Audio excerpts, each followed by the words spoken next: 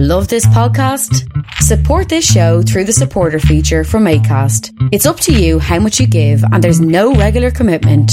Just hit the link in the show description to support now.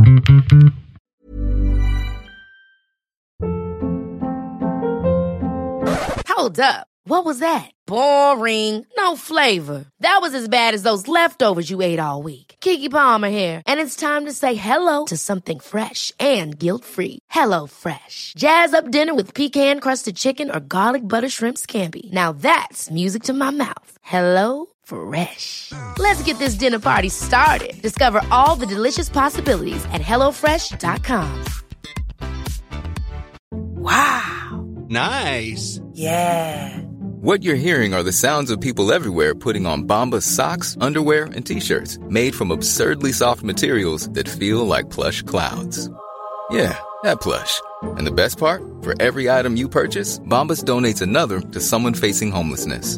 Bombas. Big comfort for everyone. Go to bombas.com/ACAST and use code ACAST for 20% off your first purchase. That's bombas.com/ACAST. Code ACAST. Please consider supporting Black Women United YEG for the protection and advancement of black women and girls in Alberta. You can learn more about them at bwunited.ca. They are always looking for donations and volunteers. So please, again, support Black Women United YEG for the protection and advancement of black women and girls in Alberta. Again, that website is bwunited.ca. Hey, this is Trevor from Halifax, calling in to say that I support Creative Control on Patreon because I think long-form arts journalism is a crucial part of music culture, and there's simply not enough of it out there today. Vish is a master interviewer, he lands great guests, and he has his finger on the pulse of the ever-changing music landscape, both here in Canada and abroad. For all of these reasons and many more, I think you should support Creative Control on Patreon too. To make your flexible monthly donation to Creative Control, please visit patreon.com/Creative Control today. I'm Visha's wife, and I will love him no matter what you do. And now he has me on the record saying that.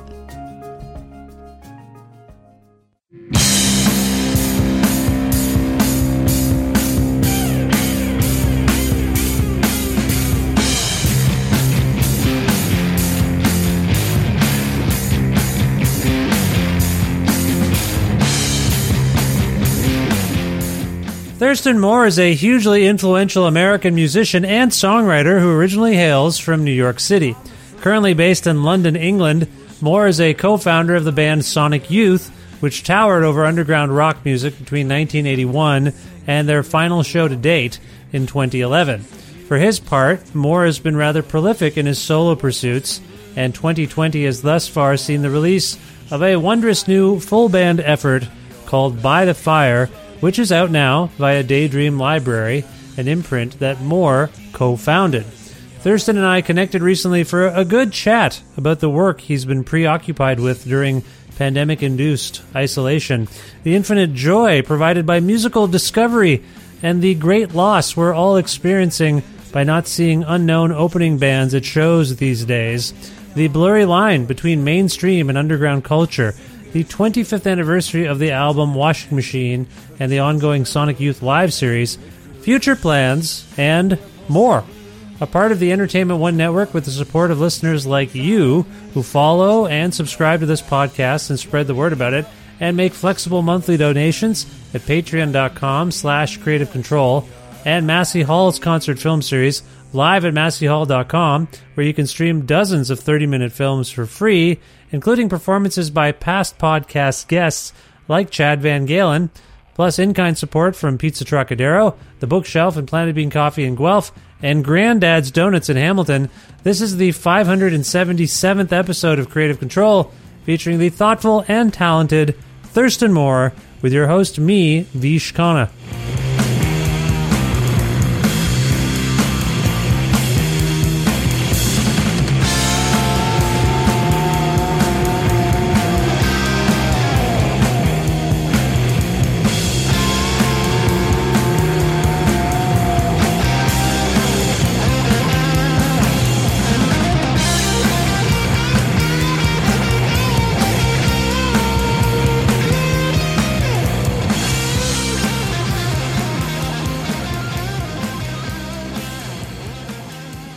Hi, Thurston. How's it going?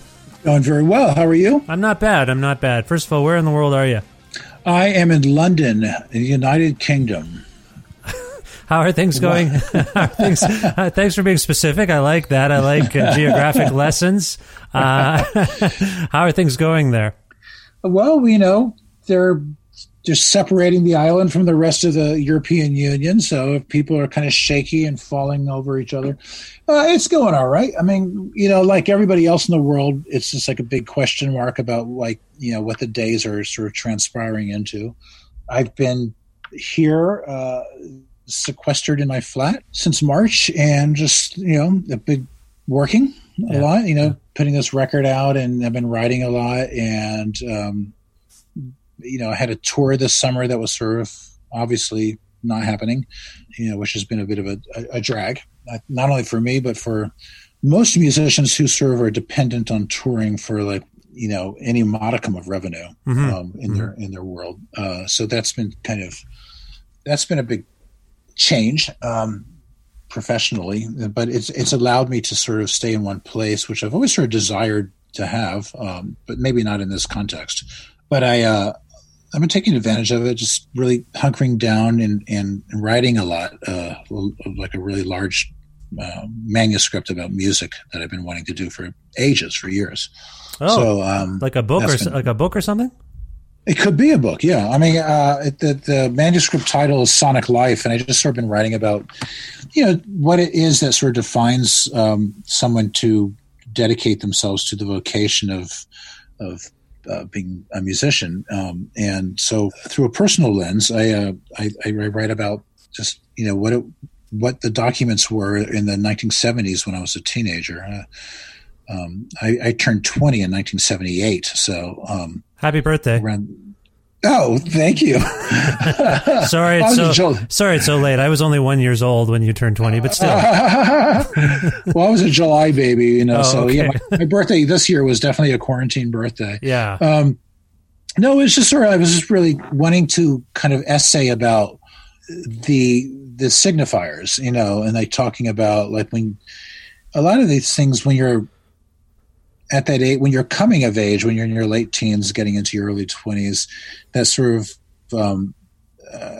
influence and inform you and intrigue you into kind of what you want to do with your life. If you're so lucky to have such things happen to you, I wanted to write about what that meant. And so talking about through the lens of music, like in 1974, say, like when you send away and receive like that first 7-inch that Patti Smith made independently in New York City, and you knew her as just a rock writer, and like, what is this record this rock writer made, before she became such big news outside of New York, and and being like 17 years old and sort of receiving such an item in the mail, and sort of what that meant. Because it was rather catalytic to come across something like that. Yeah. And so I wanted to write at length about the nature of that and how it kind of not only influences you and defines a lot of your own aesthetic, but the culture as well that you're interested in. Because the music culture at that time was so grandiose, with rock and roll being kind of a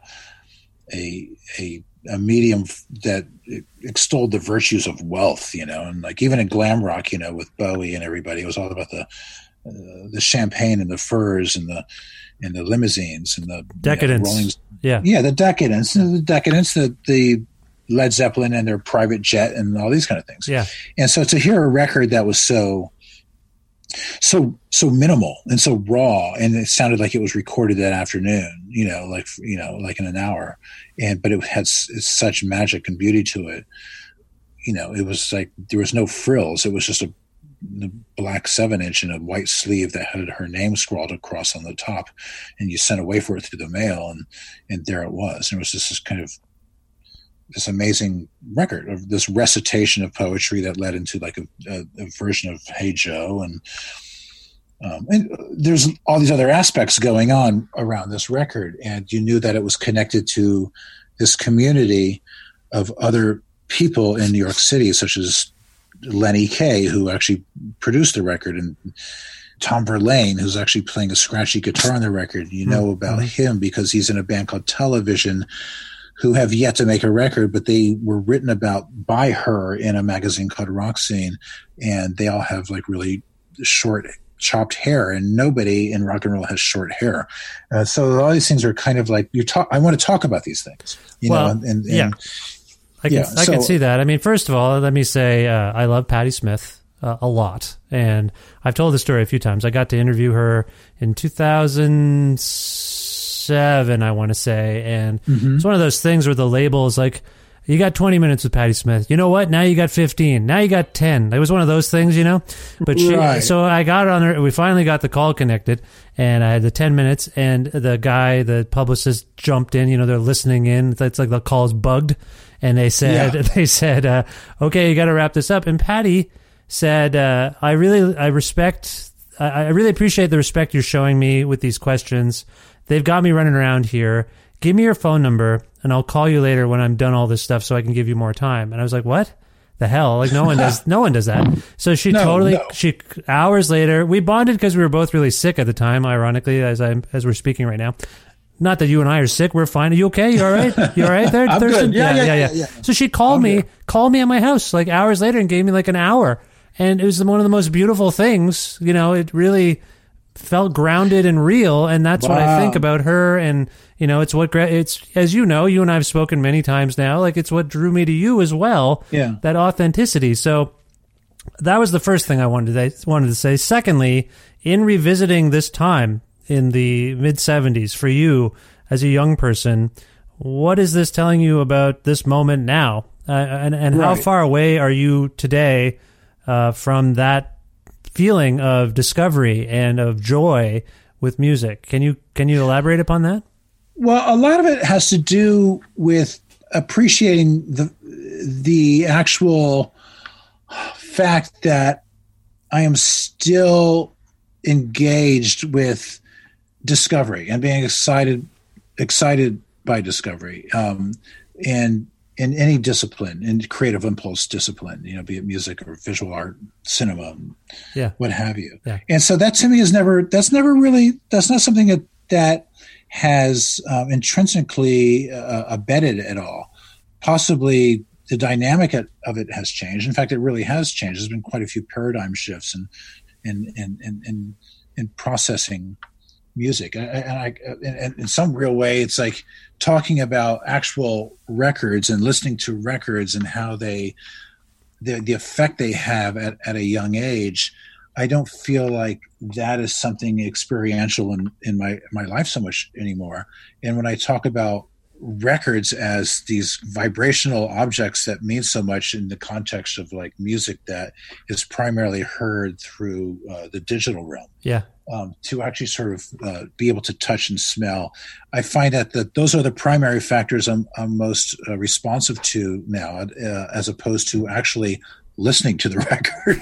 So the listening experience has become secondary, if not tertiary, to what I get from music itself. It's like I'm kind of like I'm more attuned to just like the tactile gift item, and like the tangible object. You mean? Yes, because I talked to some young musicians. They always ask me about ways of getting people to hear their music, and I said, "Well, you're lucky. I mean, you have these two realms. You have this digital realm, and you have this physical realm that you can sort of work in, and that's a pretty new thing in the last couple of decades.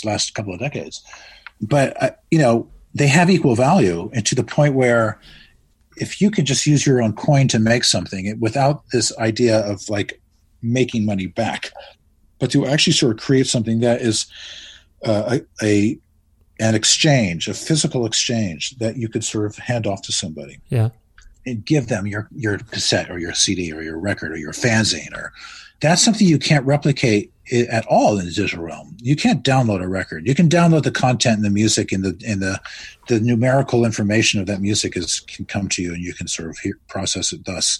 But you can't download a record. You can't roll a joint on a digital download. I'm sure someone can. I'm sure someone has figured out a way to do that. Absolutely. By this point, I am ordering records a lot, and they're coming to my house. But I haven't seen live music since March of 2020, and I've been telling people that I've been relatively okay with that. When people, because I am a show goer, I like to go and see shows once, twice a week, whatever I can. Raising a family, working, going to shows. However, I've said, up until recently, I've been saying, yeah, I'm actually okay with it. I don't miss it. But now it's dawning on me that some of the stuff, like I'm thinking about some of my guests on my show, and a lot of that has been the result of discovering them live, getting behind something, and like that kind of discovery. You mentioned ordering a 7-inch and it's showing up and it feeling like discovery, but and you also said, like a lot of musicians who rely on that as live music as a form of income. That's one thing, but I actually think the exposure of seeing an opening band or what have you, like many of my favorite bands now that I think about it, I saw opening for someone else. And now, yes. So that is starting to hit me.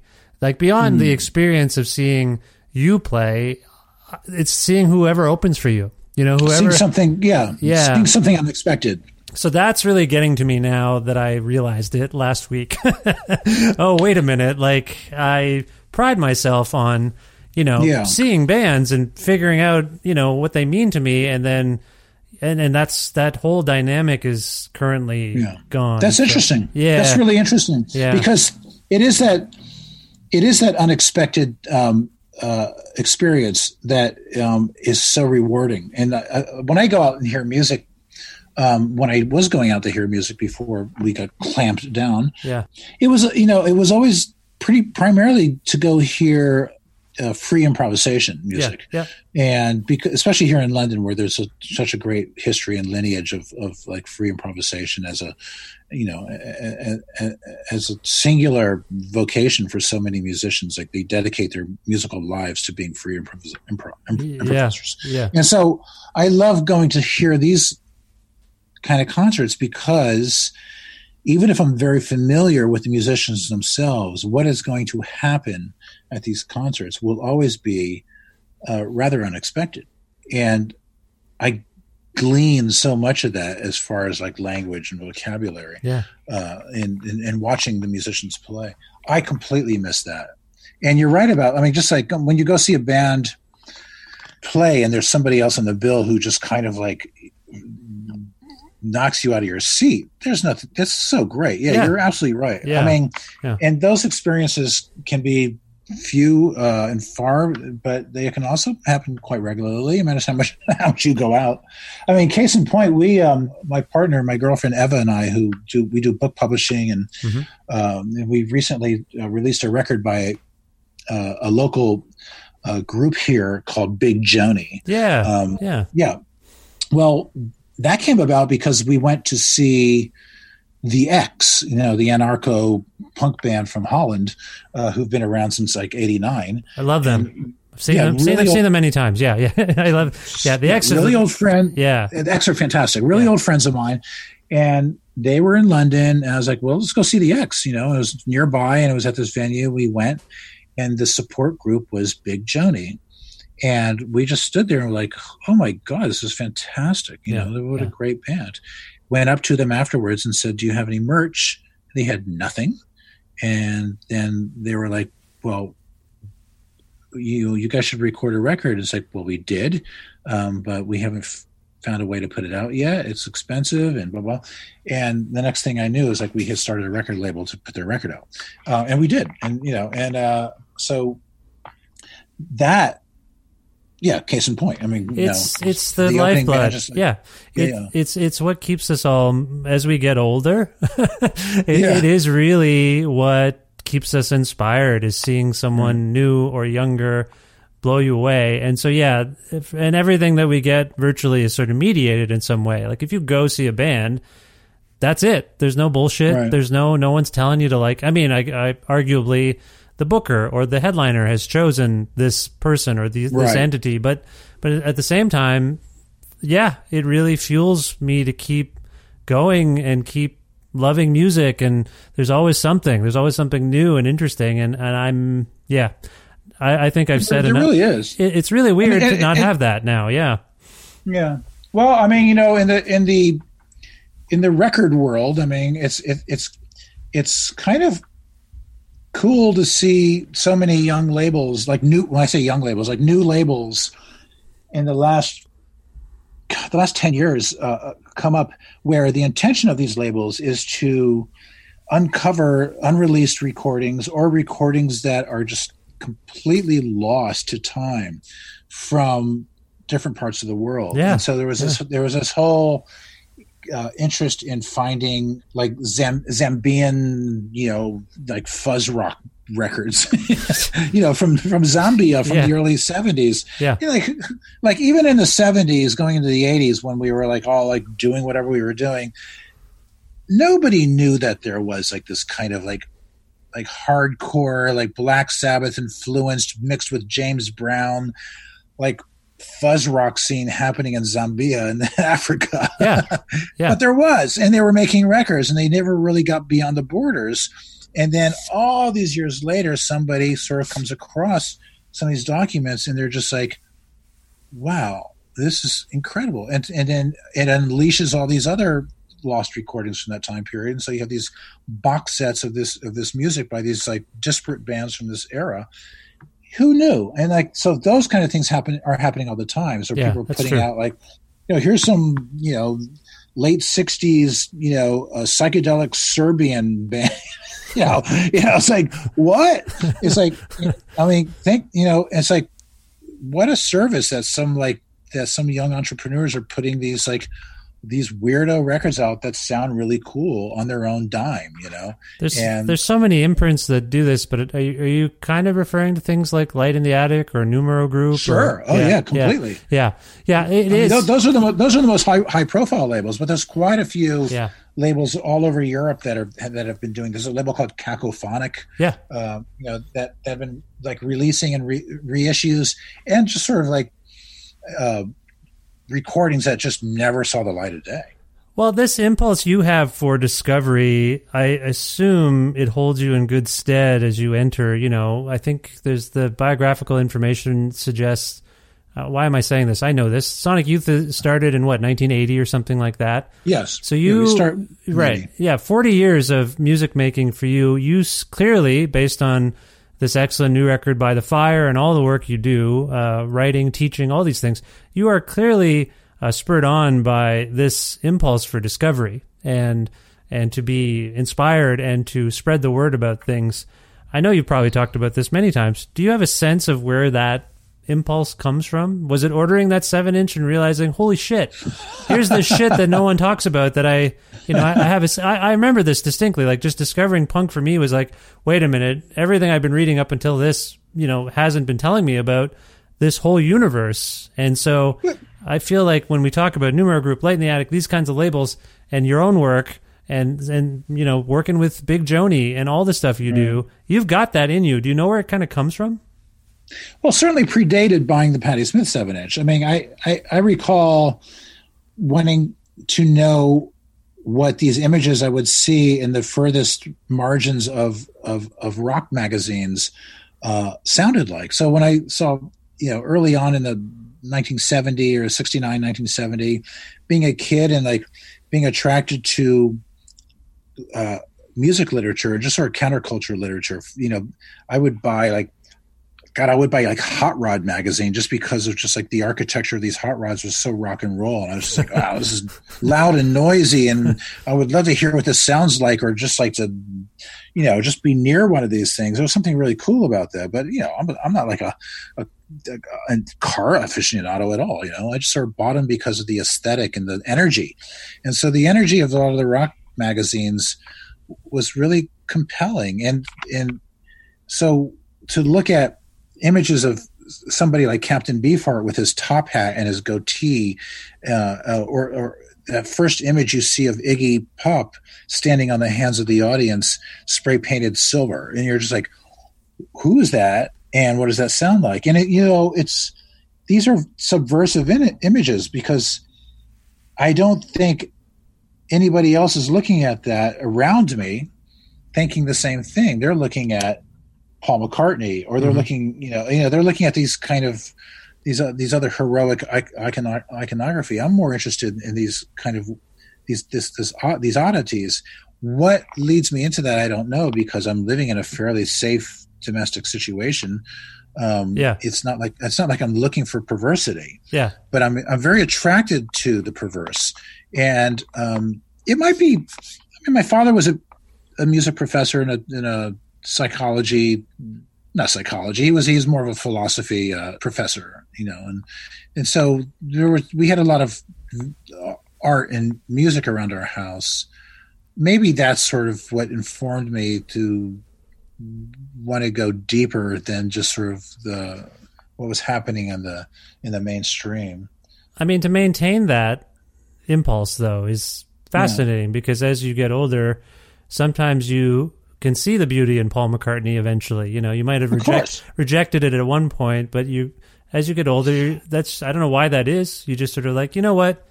I don't know. I was kind of reactionary, but now that I think about it, like clearly some of these people were pretty good at what they were doing, obviously, but I never had, to me, yeah, go ahead. No, I was just going to say, like, there's always sort of I just think like, that anti-mainstream impulse can sometimes emerge from feeling like the mainstream was leading you astray or not giving you the big picture. And then when you kind of dig deeper, when you come out the other side, you can kind of see how the two things can coexist in your psyche, if that makes any sense. Like, yeah.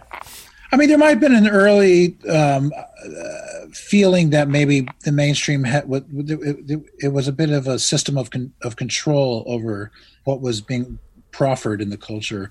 But I think at that age, I certainly didn't have that kind of analysis, and I didn't really feel any animosity towards anything in the mainstream until the language of punk rock started coming out and saying like, well, we don't need the mainstream. And we also don't feel like we need to sort of have such a hierarchical distance from the audience and from the listenership. In fact, so when you had people like Joe Strummer saying, we are the audience and we're just jumping on stage, and that's the exchange. It's really cyclical, and we're sort of, and it's like there's an equal value between what we do and how the audience is expressing themselves. That really rang deep, and so that was quite different than the rock god of Robert Plant or whoever. And so it was this idea of just creating a cultural division, in time, from punk rock onwards. And it was kind of curious. I always remember going back to my mother's house around 1979, and I would go visit my mother quite often. But there was one point where I went down into the basement of her house in rural Connecticut, an hour and a half away outside of Manhattan, where I had been living. And I was just 20 years old. And I went down in her basement, and there was a Peaches record store crate full of record albums that I had before 77, 76, 77. Yeah. And it was Led Zeppelin and Iron Butterfly and Allman Brothers Band and Peter Frampton, Jay Giles Band, you name it. There was just a bunch of records in there, and they were kind of moldy. And I stood for a second looking at them, and it sent a bit of a shiver through me because I realized at that moment that I had completely eradicated them from my consciousness. I had forgotten about them. Wow. They were actually moldy dinosaurs sitting in the basement. And I remember looking at the kind of hoary aspect of them and just thinking like, wow, that was just a completely another time and space, in the world for me. And what was it, like 2 years prior? It wasn't that long ago, but so much had happened in a bit of a revolution culturally in the scene for me, that this plethora of documents had come through for the last couple of years, just pushing things in different ways. All this new language, and a lot of it was about like stepping away from this previous culture of music. Yeah. That I remember looking at that, and then years later, when a band like Black Flag started referencing pre-76 punk and taking on Deep Purple and Black Sabbath, and bringing this kind of vibe into their music and growing their hair out, like they weren't like punk rock skinhead kind of boys, and they started growing their hair out and like talking about music that was kind of off limits and reintroducing it and reappreciating it. And I remember being really excited by that. It's like, oh great, I can go reappraise JoJo Gunn now or something. and that became more prevalent through the 80s into the 90s, where it was like there was this reappraisal of this connectivity between punk culture and 60s radicalism. Yeah. And it was in a way the early 70s kind of leapfrogged over the 60s with glam rock and Bowie and Mark Bolan and T-Rex, and this kind of putting on this kind of, a lot of their music was sort of like this kind of 50s kind of purist rock and roll kind of action that they would kind of glam up, with like these kind of, and it was really trying to divorce itself from the hippie country rural embracing Crosby, Stills and Nash and Young on the rickety porch and the James Taylor and the boat with the dog, and the paddle and the country. And it's like, so glam was not that. Glam was all about like, no, we're like in supersonic jets and we come out of this, the ideas of the 50s, vision of the future, Yeah.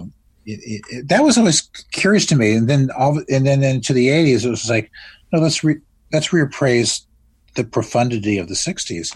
That was big. And I think that really actually sort of was like a big paradigm shift for a lot of what was radical about punk rock was that letting down that guard right then. Let me propose a theory about this and tell me what you make of it. What if you reject, because when you're rejecting like older music or the decadent music, you're like, it depends on the time you're rejecting it, of course, but you're kind of rejecting a time, an era almost. And it might be your parents' era, if you will, like the music your parents might have liked. That can be, or your older, in my case, it was my older cousins, and that can be foundational. And so you kind of get into it, and then you kind of reject it. Like you're rejecting a part of yourself, which is your parents. And then as you get older, I think some of us start to relate a bit more to our parents, and then their stuff, whatever they liked, you develop a weird affection for it. So when you talk about Black Flag coming out, hardcore punk band, then sort of seeing the orthodoxy going on and people saying, oh, you can't have long hair, you can't do this, you can't do that, they kind of start to be like, well, no, then the real punk rock thing is to grow your hair out and be like those scuds, the metal, the Led Zeppelin, whatever. Is there something going on there where you're, because I'm asking you this too, because you seem to be in working on your manuscript, which sounds almost like it could be a memoir. You're reflecting upon all of this a little bit, like where you came from. Yeah. So do you think there's something that you reject something that seems old and not cool, and then you realize, well, actually it all feeds into everything. We're all kind of feeding, constantly, cyclically feeding into each other in our expression. Does that make any sense?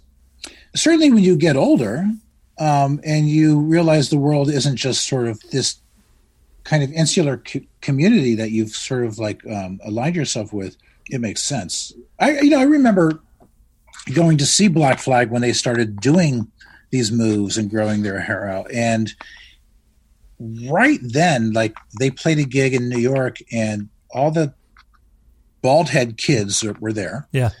And Henry wasn't bald anymore. He had hair down to his shoulders. He looked like Jesus Christ. And these kids were yelling, cut your hair, cut your, like that. Yeah. Right. Yeah. And Henry just sort of stood there. And I always remember him. He had nothing on but his sweat shorts.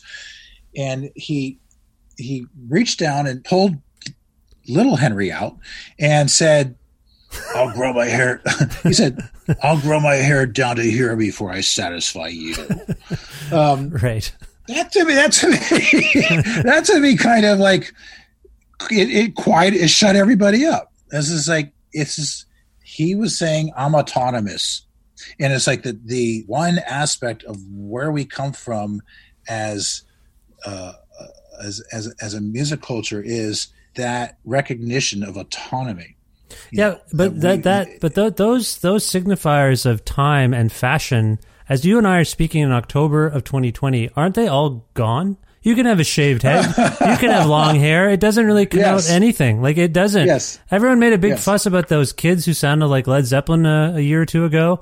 And yeah, they were aping that fashion. Like, it was like your high school smoking section came to life and made a band or something. But at the same time, I'm like, yeah, but if I saw that person walking down the street beside a punk, beside a metal kid, beside a hip hop kid, it all kind of just makes sense to me now. It's like we don't have that orthodoxy anymore. Would you agree? No, I do agree. Yeah. And, a lot of it, to answer your question just before about the idea of rejection towards the identity of what your parents represented, a lot of it wasn't so much rejection. It was just about, actually, for me, was this idea of just creating an identity that was in more rejection to following what had gone before, like just not wanting to be, not so much what your parents were, but what your older siblings were. Yeah. It was just like, so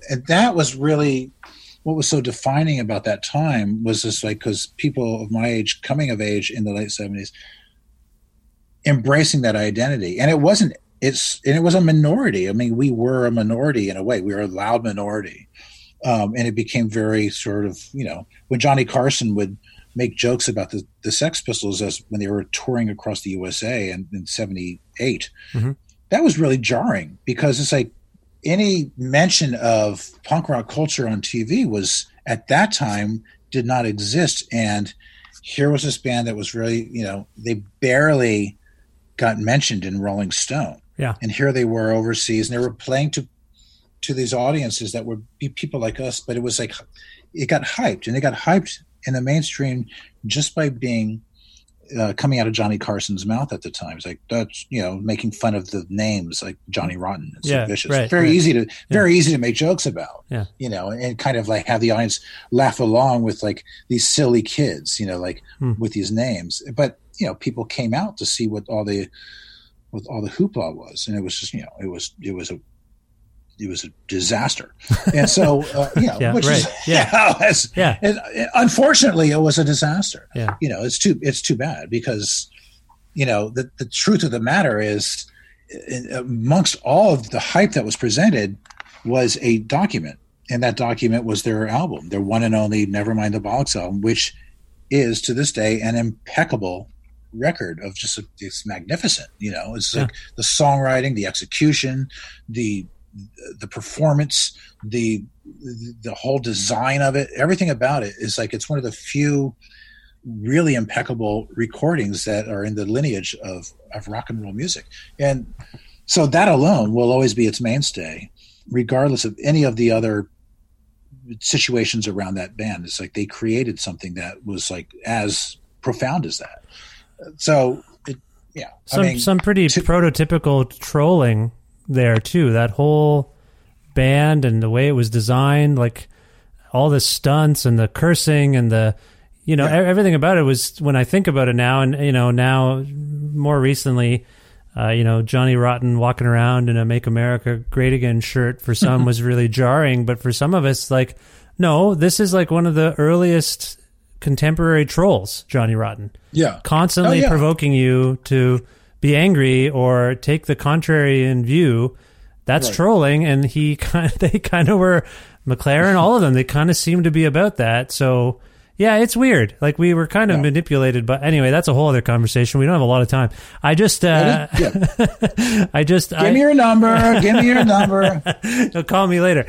We're talking a little bit about identities, and I know that some people are, when they hear By the Fire, this new record by you and your band, they're seeing this duality of, Thurston's letting his, improvisational freaky side intermingle more with his pop hooks kind of side. What do you make of these characterizations, and how would you characterize the music on this record? Well, I think I never really sort of thought about it being so explicit on this record, where my interest in free improvisation was coming into some kind of hybrid notion of composition. I think that's something that's happened quite a bit in the past. And so I never thought of that as being anything new. So I don't think that wasn't part of the making of this record. In fact, I think there's probably less examples of free improvisation on this recording than previous recordings. I don't think we really sort of jam out so much. There's some long pieces of music on it, but they're completely composed. There's compositions. In fact, I don't think there's one piece on this double album that is employing improvisation. But that said, I glean a lot of musical ideas from improvisation. And of course, songwriting for me is usually comes out of a place of improvisation of my own. Just when I sit down on a couch with a guitar and I'm just improvising, and then I hear things, and then sometimes I will coalesce into like a song concept. Well, when people hear or see track listings where songs are, longer than usual, I think they're picking up on the freedom that you're obviously, like, these songs exemplify how free you feel to do whatever you want, and I think within that, people will connect that to your penchant for improvisation. But to your point, I think it's free. It feels very free, and free of pop convention. Yet, choruses, hooks. It's stuff you've been doing for many years. I know that, but I've just been reading some stuff about what people make of it, and I've also been reading your thoughts about some of the songs and how they relate to freedom. So maybe improvisation is. I sometimes interchange improv with freedom because I think they're very deeply connected. Yeah. So, it's interesting because there is a freedom right now that I find there's a balance between the freedom that we have with technology, where music can exist through the internet now, where there's no strictures, there's no restrictions. And I was talking to one of the musicians on this record is John Lydecker, who is involved with Negative Land, and he records under the name Wobbly, and he plays some electronics on this record, and he's very engaged with a lot of composers who do a lot of long form drone composition, pieces that can go from 1 hour to 100 hours if they want it to be. And so it's like and thinking about how these pieces now can exist on the internet for anybody who cares to investigate or listen to this music, they can. And the composer is now free to have this music exist without the restrictions of the format imposed by vinyl records or what have you. By vinyl records, what have you. The CDs, what have you. Yeah. And to me, it's like that's a balance, because it's like I like that idea, but I also do like definition and I do like the strictures of a record. I like the idea that you can fit 17 minutes comfortably on the side of a record, and you work within that context, you work within that forum, and that defines a lot of how you actually compose. And to have all shackles off and to think like, well, I can just play until my heart's content is a little. I also find it slightly self-indulgent and a bit irresponsible. And so when I actually recorded, I put a triple CD set out last year of basically just 3 pieces because they could only fit on CDs. But I really worked on them as compositions. I was like, I felt like I want to make a long form composition, but I don't want to have it be where I'm spinning wheels or I'm just sort of droning out or just taking up time with sound, for the sake of doing so. I really wanted every moment to actually have a logical connection to the moments before and after. Yeah. And so it would be this musical escapade. And that was really important. And so when I recorded those pieces, I knew that they would be, you're asking a listener to sort of to settle down for 60 minutes. And in this day and age, that's very difficult. But I did it anyway, just as an exercise, because the format of the CD allowed me to. And so I kind of was telling people afterwards, it's like, well, the next project I'd like to do is a 24-hour composition. in a sense where it's like it's really like a composition that moves through 24 hours from 12 midnight to the next 12 midnight. Yeah. And it's something I would love to do, but it's not, it's just because it's kind of fun and it's kind of a challenge. Yeah. And it's just like, it's an experience, and it's like, but I like having, being able to sort of, it's not good to record on anything more than a C90, because then your sound quality will suffer, and the tape can break. I like having these things be the the boundaries to work within. I have no problem with that. So in that respect, when I was making By the Fire, I was thinking really about how music could be sequenced on 2 albums in a way that sounded like a concise statement of purpose and intention. 2 albums? Well, 2. There's 2. It's a double album. Right. Oh, I see what you're saying. So it's a single CD, but right. I'm thinking in side breaks. Right. Okay. And to think in side breaks, it allowed me to sort of like, okay, this is a 12-minute piece. This is almost a whole side. But if I have this 4-minute piece, it's sort of like it's like almost like it's creating a collage of sorts, but with a narrative intention. And so that all came into play when I was like putting this record together. And I think it probably would have come into play quite differently if I just sort of said, oh, I don't care how it exists, and it can just like be as long as it wants to be, and things can just stretch out. I'm a great enthusiast of economy. It's like the Minutemen were one thing, but just the economy of punk rock tunage is something I always want to sort of pay tribute to. I mean, the first 2 songs are rather economical. I mean, I think they don't really break the 4-minute mark too much. And so I wanted those to exist, and I wanted to have this story go into starting out with these kind of joyful sonic nuggets and going into this more contemplative pieces of music that I solely played, and then going into these darker, longer experimental guitar pieces, into this last piece of music that was just all instrumental and was this kind of exercise in investigating the properties of the guitar tuning we were working with this 12-string. Yeah. And hearing it as it slowly shifted and expanded into this amorphous sound, and then sort of went into this kind of melodious sort of cloud, and just sort of dispersed at the end, and with some sense of hope and some sense of like glory, And so there was kind of an emotional statement I was making, and I wanted it to be political. I wanted it sort of like to go out there as a record of kind of intelligent noise, where there's so much kind of like inane noise in the chatter sphere that we kind of have been living in for too long. Yeah. So it's like and I found that to be, as a social engagement, entirely political. So well, it feels pointed and artful, and as it's come out.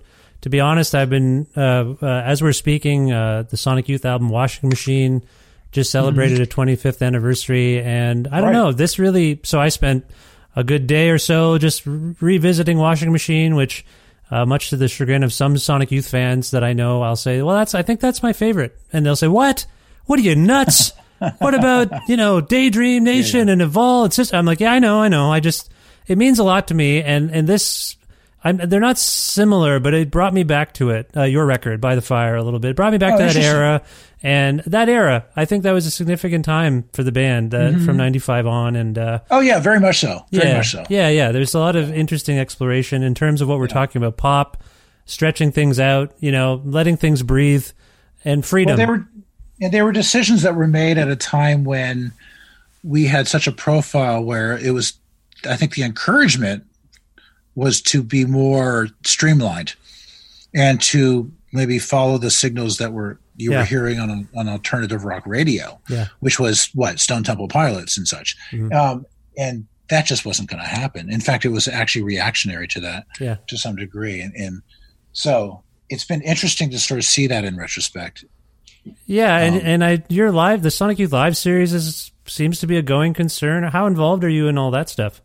Not so much. I mean, Steve Shelley has been really administering it mostly, and he's been sort of keeping the rest of the group in his discoveries of everything. That's what he's really been doing this whole summer. You know, we've all been doing different things, obviously. Yeah. It's coming out of that band, but that's what he's been doing, and it's been incredible. Like, he's been just sort of uncovering the different documents and listening through to them and to see which ones he thinks have enough value to sort of distribute, and he runs it by everybody, and we all take a listen. Like, sounds good, Steve. Go for it. Let's put it out there. Put it up on the Bandcamp, basically. Yeah. Yeah. Well, basically, Steve is the one who created that Bandcamp. For these things to sort of exist on, and so that's been his work. It's always the drummer. Always the drummer. I'm a drummer in most of the bands, so we always have to do everything. We have to do everything in the end. Just get everything organized. It's really interesting. There's something going on with drummers, but all this to say, we don't have a lot of time left, so I want to ask you, Thurston, if you want to direct people to more information about you and By the Fire. First of all, where would you like to send them on the internet? The record is available through our site, Daydream Library. And you could also, the manufacturer distributor of the record here is Cargo. So Cargo Records is good to go to. In the USA, Forced Exposure will be distributing the record. Okay. So they can find the record there.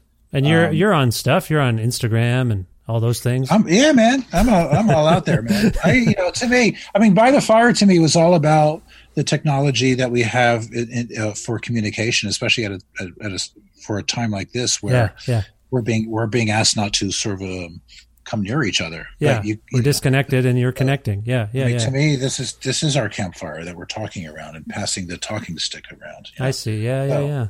Okay. So that was the illusion. Okay. No, I think that makes sense. It's very poetic, actually. If there's a song from this record that we can go out on, play for people right now, Thurston, which one would you pick and why? I would pick the song called Locomotives. Okay, why did that come to mind? Because it kind of encapsulates a lot of what I'm really interested in moving towards as songwriting.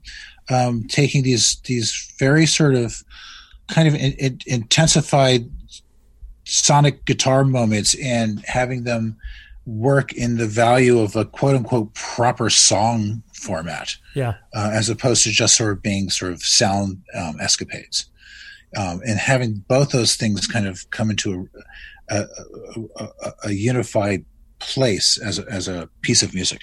So that song is sort of where I feel is like a leaping off song into what I want to really sort of get into next. Crossing borders, we don't see destination foreign and free. We're talking about freedom here.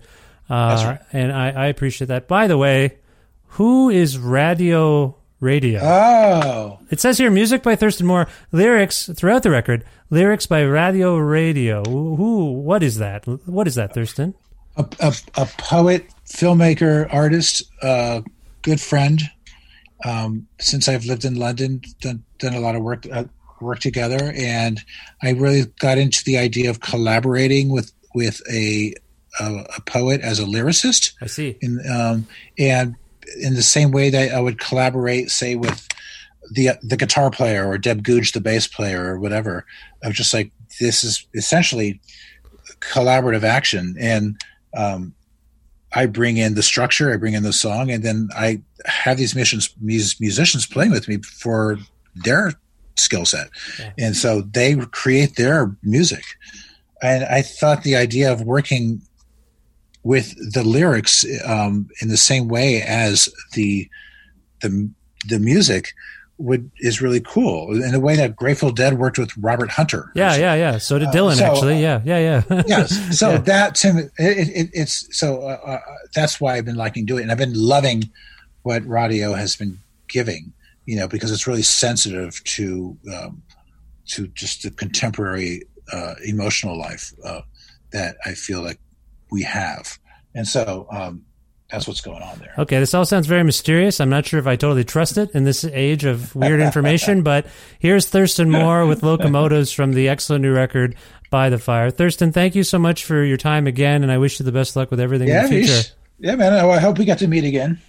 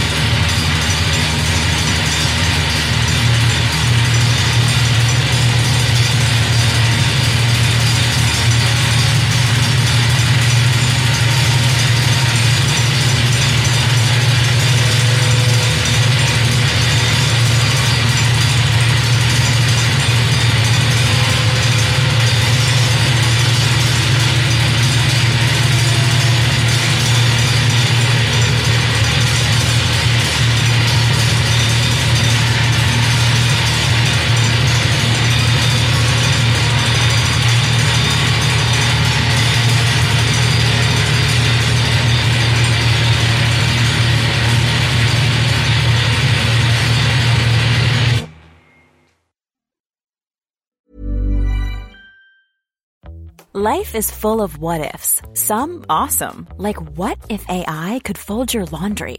And some, well, less awesome, like what if you have unexpected medical costs? United Healthcare can help get you covered with Health Protector Guard fixed indemnity insurance plans. They supplement your primary plan to help you manage out-of-pocket costs. No deductibles, no enrollment periods, and especially no more what-ifs. Visit uh1.com to find the Health Protector Guard plan for you. Ryan Reynolds here from Mint Mobile. With the price of just about everything going up during inflation, we thought we'd bring our prices down. So to help us, we brought in a reverse auctioneer, which is apparently a thing. Mint Mobile Unlimited Premium Wireless. How to get 30, 30, bit to get 30, bit to get 20, 20, 20, bit to get 20, 20, bit to get 15, 15, 15, 15, just $15 a month? Sold! Give it a try at mintmobile.com/switch. $45 up front for 3 months plus taxes and fees. Promo rate for new customers for limited time. Unlimited more than 40 gigabytes per month. Slows full terms at mintmobile.com.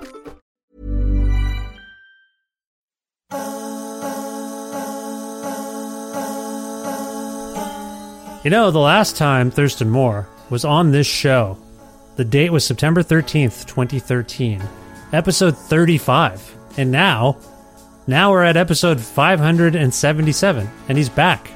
Took a while, didn't it? It did take it took a little while to have him back, and but it was great. Thank you, Thurston Moore, for being on this, the 577th episode of Creative Control, which is part of the Entertainment One podcast network and is available on everything, everywhere you get podcasts. If you like what you've heard and you're listening to it on some kind of platform that you use, hit subscribe or follow or whatever. Please stay in tune with the show. And it's always updating. There's always new episodes, and there's lots of old episodes. And so whatever you're using right now, whether that's Apple, Google, Spotify, or what have you, please follow, subscribe to the show. If you can't find an episode that you've heard about, like episode 35 with Thurston Moore, if you heard about an episode and it's not in the podcast feeds, or if you want to learn more about me and sign up for my regularly scheduled newsletter, please visit my website, vishkhanna.com. You can also like Creative Control on Facebook or follow the show on Twitter at vishcreative, or follow me directly at vishkhanna.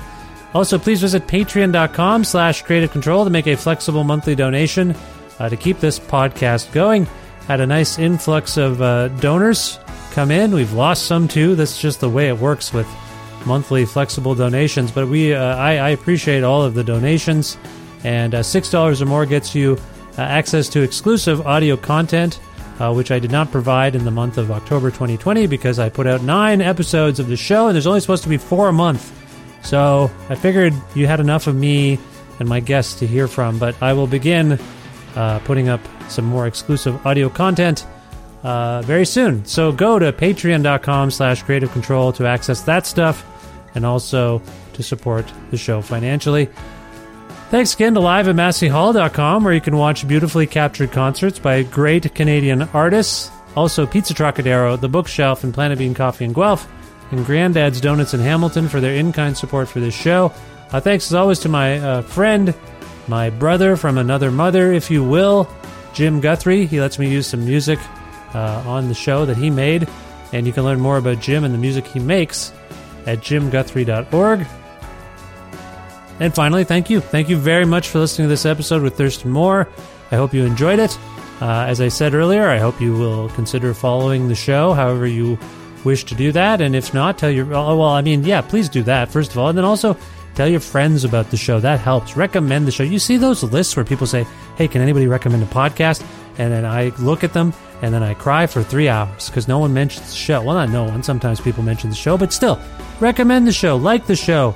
Like me. It's very needy the end of the show nowadays. I don't know why.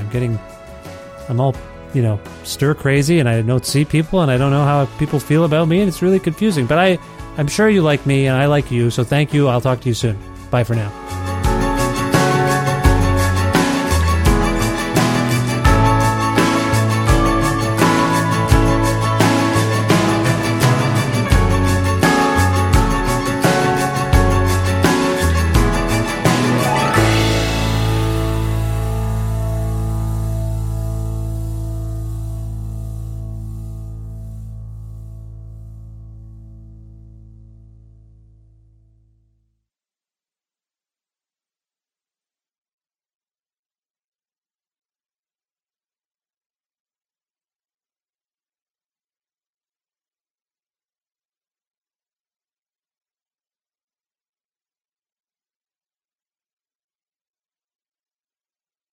And thanks for the extra time. Sorry we went late.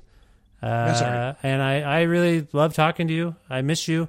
I'm glad you're making music. And same here, man.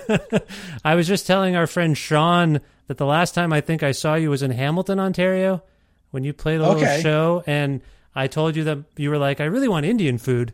And I said, well, my mom, she's 45 minutes away. And you seemed dead serious. You're like, let's go there now. Yeah, let's do it. And I was like, I got to host this stage. Are you sure you want to? Yeah, you wouldn't let it go. And I thought that was funny. So anyway. Well, I mean, maybe if they allow us to cohabitate again and we're in that same situation. Yeah. If you could take me to your mom's for some Indian food. Yeah, I would be happy to do it. It's a regret. I should have been like, fuck this stage. Let's just go. Yeah. I think so too. I actually moved. I live in Edmonton, Alberta now. So we're further away from my parents, which sucks, but it's all bad. But anyway, yes, if we're ever in the same spot and my mom can make you food, yeah, man, definitely happening. We'll do an exchange. What is she like? She's not. What is she like? I don't know. Just Indian movies and gossip. Do you have any gossip? Okay, I have some gossip. I'll give her some gossip. I don't know about Indian movies. Soap operas, Indian soap operas, gossip. That's mostly what she likes. Yeah, and she wants me to shave my beard, and maybe you can just cut my hair for me. And there we go. Maybe we could do that. We could do like a beard shaving, pre-dinner ritual. Oh yeah, absolutely. That sounds good. Absolutely, sounds like good times. All right. Well, thanks again, and I'll put this out soon. And thank you. I appreciate it. Right on, Vish. Okay. Talk to you soon. Cheers, man. Okay. Bye-bye. Okay. Peace. Peace.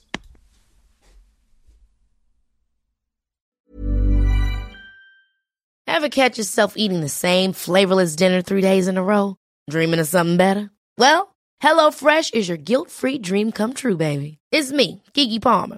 Let's wake up those taste buds with hot, juicy pecan-crusted chicken or garlic butter shrimp scampi. Hello Fresh. Stop dreaming of all the delicious possibilities and dig in at HelloFresh.com. Let's get this dinner party started.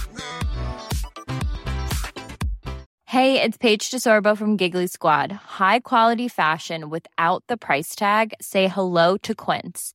I'm snagging high-end essentials like cozy cashmere sweaters, sleek leather jackets, fine jewelry, and so much more. With Quince being 50 to 80% less than similar brands. And they partner with factories that prioritize safe, ethical, and responsible manufacturing. I love that. Luxury quality within reach. Go to quince.com/style to get free shipping and 365-day returns on your next order. Quince.com/style.